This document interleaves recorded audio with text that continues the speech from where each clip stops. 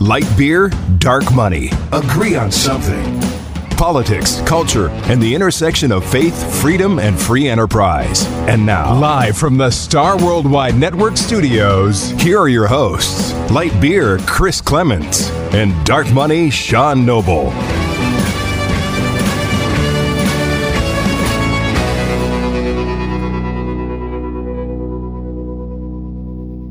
Welcome back to another episode of Light Beer, Dark Money. I'm Sean Noble. And I am your humble host, Chris Clements. And today is, it's Thursday.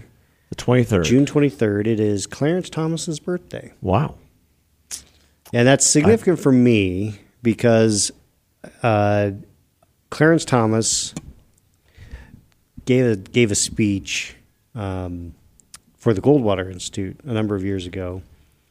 And he talked about his road to Damascus. That is, what was his awakening, understanding that he was a conservative. And it was a process because he was raised by his grandfather, who was, taught him a lot about self-reliance and, pulling yourself up, by the bootstraps and, creating your own future. And for me, my road to Damascus in getting deeply involved to really make the decision to get deeply involved in politics and into this crazy business was the Supreme Court hearings in the Judiciary Committee that Joe Biden chaired back when he was a nominee in 1990. I was going to say 2, but it was probably 91. 91. It was that fall of 91. Yeah. And yeah, it was something else. I was a freshman in college because I had gone on my church mission. So I was a little bit older than most freshmen. But I skipped a couple weeks of classes and was glued to these hearings. And it was transformational for me because I just couldn't believe how unfairly he was being treated through that process. And he has been a remarkable justice, and one that is, in this day and age, I think he's very underrated. Oh, and he's and misunderstood. And misunderstood. Yeah. The left has always hated him. They've always hated the idea of a conservative African-American man, Oh, well, we can rant about that the whole time. I mean, the left does not like the idea of not just a conservative African-American, but a conservative Hispanic, a conservative Asian. They believe that any person of color or any sort of any person that doesn't fit their narrative about what you should believe if you're African-American or Hispanic or whatever. I mean, look what they've done with language, with calling Hispanics Latinx.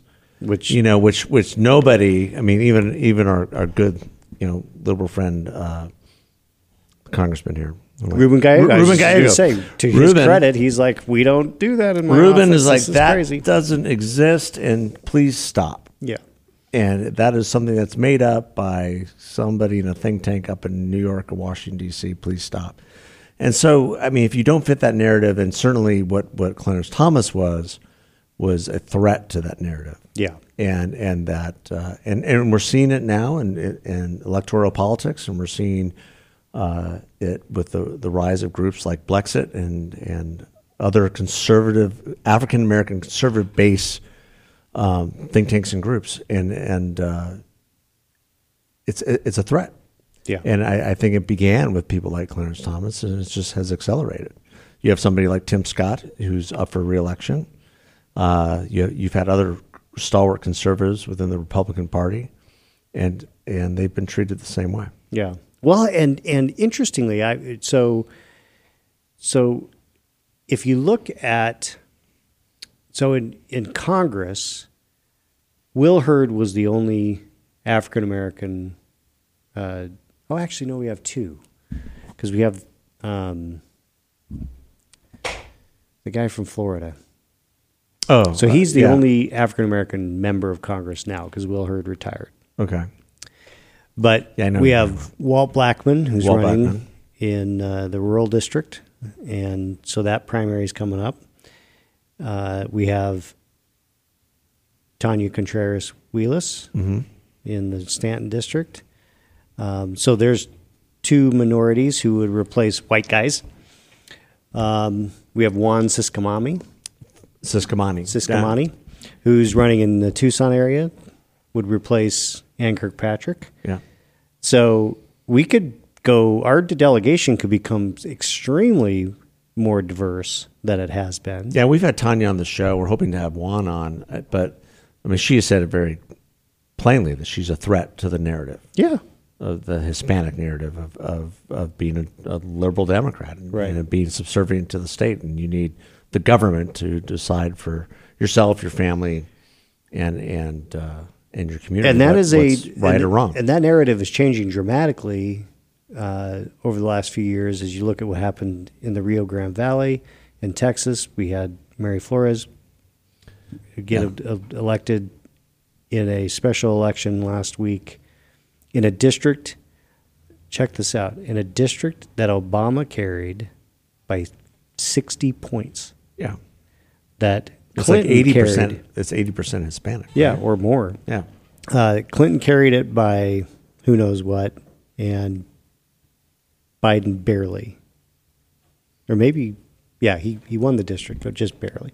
So they've had this decline of support amongst Hispanics all across the country, and that decline has been accelerating, due to several factors, and what we've talked about on the show, and social issues that the left is pushing don't jive well with the Hispanic family structure being what it is, and the immigration issue, which is porous, if not completely broken. Well, yeah, and I think is affecting those border communities. So those border communities. So I would assume people are sitting around the dinner table and looking at their current circumstances, saying, "Why are we voting for these people? All we get down here is chaos." Right, and it's interesting when I talk to liberals, friends of mine who are liberal who live in eastern states or the Midwest, somewhere that's not Arizona or impacted Texas, by these issues, or California. Of course. They're just so shocked when they look at polling and they'd say, "Well, Hispanics are all pro-immigration," and I said, "Well, they might be pro-immigration in the sense of but they're not pro-illegal immigration." No, because there's so many of our there's a deep, obviously, Hispanic heritage here in Arizona, and people who have immigrated from Mexico or Central America and did it the right way. And it's like, well, wait a minute. Well, I went through, or my family went through the challenge of doing this legally, or went through, a process to become legal. Why should these people just get to skip the line? Yeah, but also you have generational growth in the Hispanic community. You have Hispanics who have settled in generationally, forming their own businesses, expanding their families, and it's a whole that generational growth, first, second, third, now fourth generation, is looking at things in a different mindset, completely, and that's leading to people question. What is conservatism? What am I? Am I a Democrat? My dad was a Democrat, but am I? And you're seeing that, I think if Juan is successful and Tanya's successful and other conservatives are successful across the country, which it seems like this would be the year for that, especially minority women and African American men who are running across the country who are identified as conservative. It's going to be really eye-opening. Yeah. And it's going to be really great. Well, you have John James up in Michigan. He came very close in a Senate race last cycle. He's running for a congressional district in Michigan.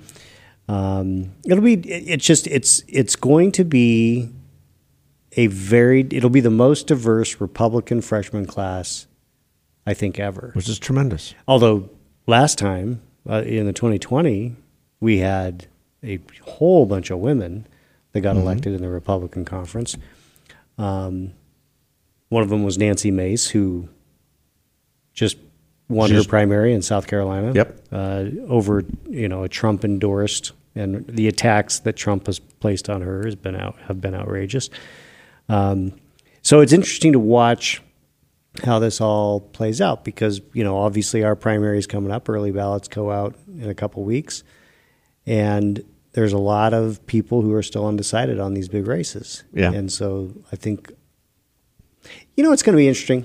Here's one thing that I find fascinating is that you had 2020 election, you have all these election deniers, you have people say, oh, this is outrageous. We need to get away from mail-in voting. Voting should only happen on election day with paper ballots and be hand counted, which is impossible. Yeah.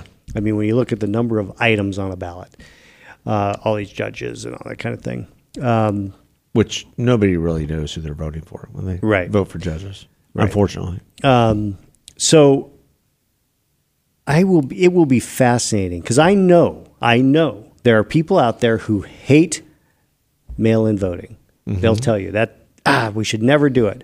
And they're on the permanent voter or early voter list. So they're going to get a ballot in a couple weeks. What are they going to do? They're going to drop it off. They're going to hold it Yeah. and walk it into the polls on election day. They're not going to mail it. No, they're not going to mail it. So we're going to have again, and so what will happen, because ballots that are early, that are then taken in on election day, have to be signature verified. So and things take longer. If it's close elections, we're going to be waiting days and maybe weeks. Yeah. And that's just, that's kind of a function of our own. Well, and that's why, turnout is important. Getting your ballot in is important. Yeah. And, but I think there's some safeguards that we've enacted here in the great state of Arizona that are good ones in terms of election integrity. One of them being no ballot harvesting. Right. There's still questions over, how long it took to count the election between Kirsten Sinema and Martha McSally, and what ballot harvesting went on. Probably negligible, but it was the first sort of look at what is, when people start questioning what's really happening. And we need to, those are things that thankfully we're putting a lid on. Right. And for early votes, the legislature referred a language to the ballot that would require ID for early votes. That is, you put in your last four of your social or your driver's license number, which is fantastic. Yeah. So, and that'll IDs for voting. Yeah. Imagine that. Yeah. Got to use an ID for everything. And it's the idea that it's somehow unfair to people if you require an ID is just it is so demeaning of people. Yeah. It's again putting people in a box and expecting them to confirm and conform to your narratives. Right. You aren't smart enough to do this on your own, so you need us to protect you. Yeah, and that is the left demeaning and demoralizing people of African American descent, Hispanic descent, et cetera, et cetera, et cetera. Right. Appalachian descent. Yes. Poor white people. And we've seen that time and time again, and that tide is turning. Now we've said on this podcast before, we could screw it all up. Oh, no question. Elections matter, candidates matter, and we do have several candidates. The thing that is constant with Republicans running that are, questionable. The thing that is constant with Republicans is that we are masters of snatching defeat from the jaws of victory. Yep. It's a sad commentary, but it's true. It is. I don't know. Well, it is. Hold on tight, thank you, folks, because we're going to be watching. We've got the primary coming up in the heat. It's crazy. I've argued for many, many years we needed to move our primary earlier because it used to be after Labor Day, right? Yeah. I didn't mean move it to like the beginning of August. No, I think to we screw should up join. the summer. We need to be in like April. May. Yeah. April or May. And I know the legislature hates that because they don't want to do a primary while they're in session. And grow up. Yeah. I think a May primary makes a lot of sense. I mean, just watching how primaries played out this year across the country, especially given the nature of the summers here in Arizona. Yeah. I mean, right now, it's even hard. If you're a candidate, it's hard to even do a fundraiser because you can't get anybody to show up. I mean, it's just everyone leaves, and rightfully so. It's 114 today, probably. and if you're stuck here, you rain. don't want to go do stuff. No. I mean, you just want to hunker down and stay cool. Well, Get in the pool and your or- children are out of school. If you have family, and it's not convenient to No. go do anything else. And so, I think a mid-May primary makes a lot of sense for I like the that state idea. of Arizona. I'm for Kids that. are getting out of school. You're still engaged. You're paying attention. That's the other thing is that really people don't pay attention to politics until really after Labor Day anyway. Right. So having a primary in August, are people really? I mean, half of this town is gone. Well, and if you're are here, they even going to get their ballot? if you're they here, send away your with brain one? is fried from Yeah. the heat of the last 3 months. So Yeah. you're not thinking straight. But thanks for recognizing, the great Clarence Thomas. Yes. And Happy birthday. and for his contributions. The interesting part about the Supreme Court and Clarence Thomas and his tenure is that he's not known to ask a lot of questions. Right. Although that's changed the last. That couple has of changed the years. last several years. But for many He years, went years he without asking would a not question. ask a question. But his In oral arguments. but his writings were scathing. And well done. He's one of the best. And, One of the best. and well thought out, and nobody questions his intellect, even the ones on the other side Yeah. who served with him. In fact, I think Sotomayor gave him praises the other day in some kind of deal that she was at, and she got booed, and she said he's the brightest among us. It's amazing the So- division over this. Yeah, I we mean, can't accept people for their intellectual prowess, and whether we agree with them or Yeah, disagree. I disagreed with It's almost crazy. everything that Ruth Bader Ginsburg decided and wrote. But man, she was smart and she was a trailblazer. Well, and she and Scalia were like Best best of buds. friends Yeah. and respected one another intellectually. And I think that is the key to Yep. our republic. Exactly. Respect. Respected one another intellectually and enjoyed They did. the intellectual jousting And- on the court. Yeah. I mean, That's what makes politics fun. right. If we It's all not agree fun on the anymore. same thing and we can't discuss we're those just- disagreements in a Civil intellectually way. sound and civil way, then what's the point? Yeah. Well, So we're going to on see a that lot of happy note- intellectual gymnastics over the next couple of weeks as Yeah. as the SCOTUS sends down a bunch of Yeah. opinions. Be watching next week, folks. Yep. All righty. All right. Thanks for listening. Thanks for listening. Take care.